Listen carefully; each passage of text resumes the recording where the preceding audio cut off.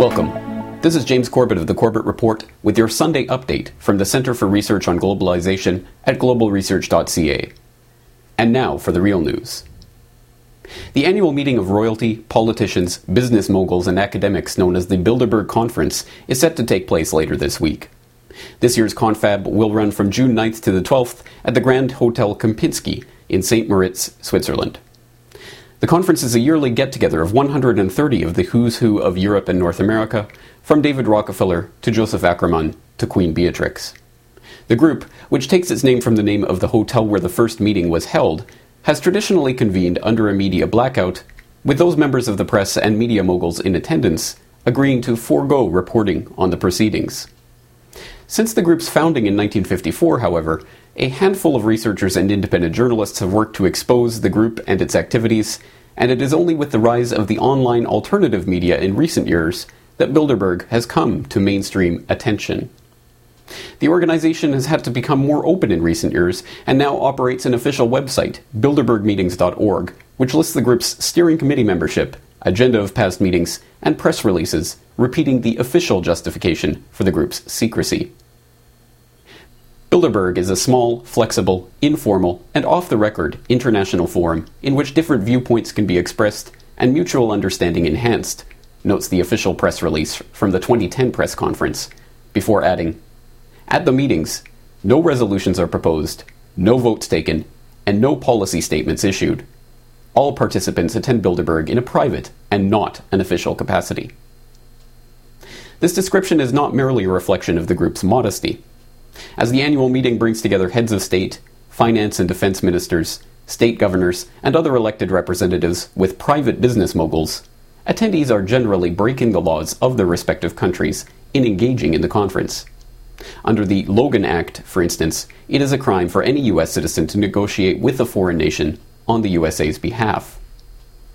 As a gathering of some of the richest and most influential people on the planet, the conference is a lightning rod for criticism and speculation about the group's true purpose. This speculation is not unfounded, as investigative journalists like Jim Tucker and Daniel Esterlin have been able to predict numerous world events from discussions that their sources were able to smuggle out of past conferences. Such instances of prediction include Jim Tucker's successful 2002 prediction based on Bilderberg intel that the Iraq War would be launched in March of 2003. Daniel Esterlin's on-camera revelation from the 2006 conference that the Bilderberg members were planning to pop the housing bubble later that year to precipitate a general banking crisis. And Jim Tucker's 2009 prediction that Bilderberg were going to use the financial crisis to work behind the scenes on the construction of a closer North American governmental integration, something that was once again confirmed by newly revealed Canadian diplomatic cables detailing how lawmakers have been quietly working on just such an integration for years. In 1991, a then unknown governor of Arkansas was invited to attend Bilderberg, the year before becoming President of the United States. All right, here's the answer. I happened to be in Europe then on my way to Russia. I was invited to go to Bilderberg by Vernon Jordan, a friend of mine and a genuine hero of the civil rights movement. And to the best of my knowledge, NAFTA was not discussed by anybody in my presence. I was talking to people who happened to be from Europe who did not give a rip about NAFTA. In 1993, Tony Blair attended the Bilderberg meeting in Athens, Greece. The next year, he was appointed leader of the Labour Party. On the campaign trail in 2008, Hillary Clinton and Barack Obama disappeared for a secret meeting near Washington. Their private limos were seen entering the Chantilly, Virginia hotel where the Bilderberg meeting was taking place that same day. The Associated Press has learned that Barack Obama and Hillary Clinton have met face-to-face. The closed-door meeting comes just days after Obama clinched the Democratic nomination and just one day after Hillary Clinton's campaign announced she's planning to drop out of the presidential race. Campaign aides for both candidates say the meeting was about unity. Initially, it was believed that the secret meeting took place at Clinton's Washington, D.C. home. Obama's spokesman denied that, but won't confirm where the former rivals met. Robert, why were we not told about this meeting and that the senator wouldn't be on our flight until the doors were shut and we were about to taxi to take off? Again, we had a desire. Senator Obama had a desire to do some meetings. Others had a desire to meet with him tonight in a private way, and that's what we're doing. We witnessed at least 7 convoys of armed Secret Service entering the Westfield's Marriott, and internal sources confirmed that both candidates did attend at least one meeting inside the conference. Earlier this week, I talked to Andrew Marshall, a research associate at the Center for Research on Globalization, about this year's conference and the significance of the Bilderberg meetings.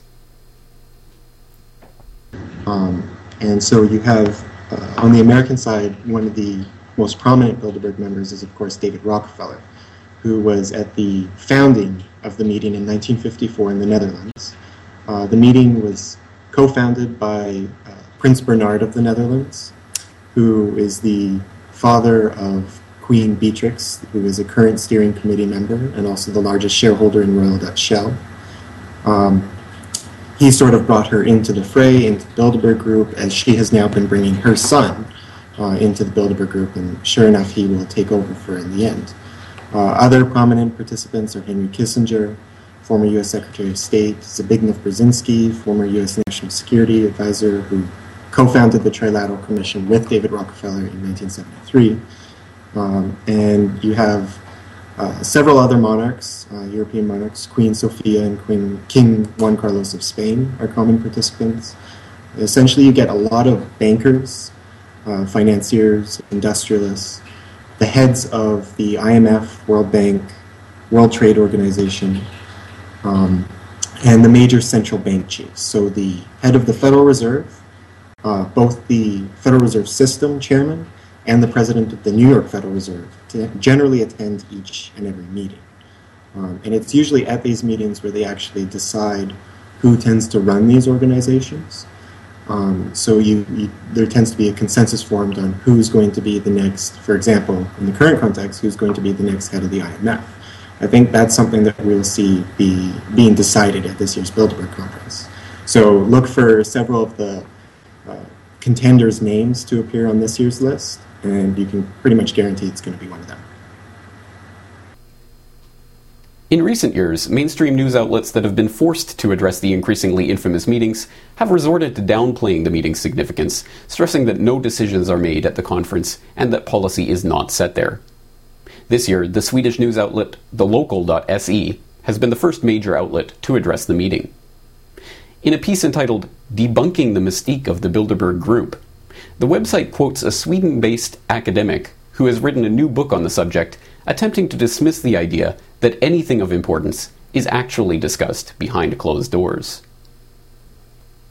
To suggest that they, the Bilderbergers, are consciously coming together to agree on objectives to change the world is wrong, Dr. Ian Richardson is quoted as saying in the article. This claim is particularly puzzling given the repeated admissions and revelations that the group has demonstrably been working toward consciously shaping international policy and using their members' influence to implement their policy objectives. Leaked documents from the second ever Bilderberg Conference in 1955 reveal that even at that time, Bilderberg was devoted to the creation of a European Union and a single European currency. 2 years later, the Treaty of Rome, now officially regarded as the birth of the European Union, was signed into existence by, among others, Bilderberg attendee Paul Henry Spaak. In March of 2009, former EU Commissioner and current Bilderberg Steering Committee Chairman Etienne Davignon admitted to the EU Observer that Bilderberg had been instrumental in creating the euro currency in the 1990s. Just last year, former NATO Secretary General and two-time Bilderberg attendee Willy Claes admitted that Bilderberg attendees are expected to use reports from Bilderberg meetings to set policies in their respective countries. Despite all of this evidence to the contrary, look for more mainstream news reports in the coming days dismissing all talk of the importance of the Bilderberg Conference as conspiracy theory. For more on this story and other breaking news and current events, please go to globalresearch.ca. For more research and analysis by James Corbett, please go to corbettreport.com.